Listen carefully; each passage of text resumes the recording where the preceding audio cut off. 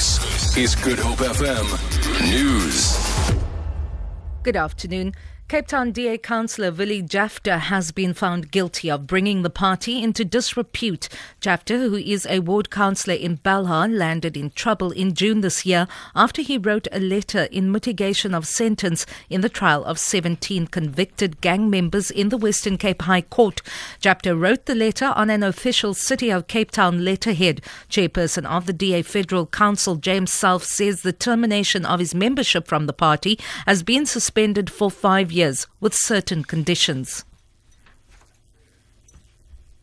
That he writes to the major newspapers circulating in Cape Town to apologize for his poor judgment, and that he has a number of public meetings in his communities to talk about the scourge of gang and drug-related offences in the Western Cape and the necessity of those communities to band together to defeat that scourge.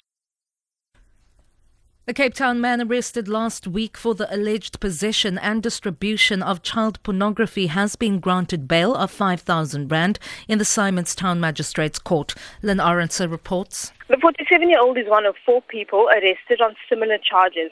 2 men and a woman were arrested in Pretoria last week. Before proceedings started, the defence challenged an application brought by journalists asking to take the accused's picture. State Prosecutor Deline Bachner said the state has no objection towards this, saying that it is an open court and in the public's interest. Magistrate Crystal McKenna granted the application. The accused was wearing a black hoodie and concealed his face as soon as pictures were allowed. The case was postponed to the 4th of November for further investigation. Lynn Aronson, SABC News, Simonstown Magistrates Court. A senior educator at Squanspread Secondary School in Malmesbury has been suspended following a probe into allegations of maladministration. The incident follows the suspension of another teacher who was found guilty at St. Thomas Primary School for mismanagement. The teacher was suspended for 2 months without pay but has since been reinstated. Both teachers cannot be identified due to legal implications. Western Cape Education Department spokesperson Millicent Merton explains. I can confirm that a senior educator at a school in Malmesbury has been suspended as a precautionary measure pending a disciplinary hearing that is scheduled for the 22nd and the 23rd of September 2015. The WCED will follow the disciplinary process in terms of the Employment of Educators Act. A young Cape Town tennis star has made it into the quarterfinals of the US Open's Junior Doubles Championship at Flushing Meadows in New York.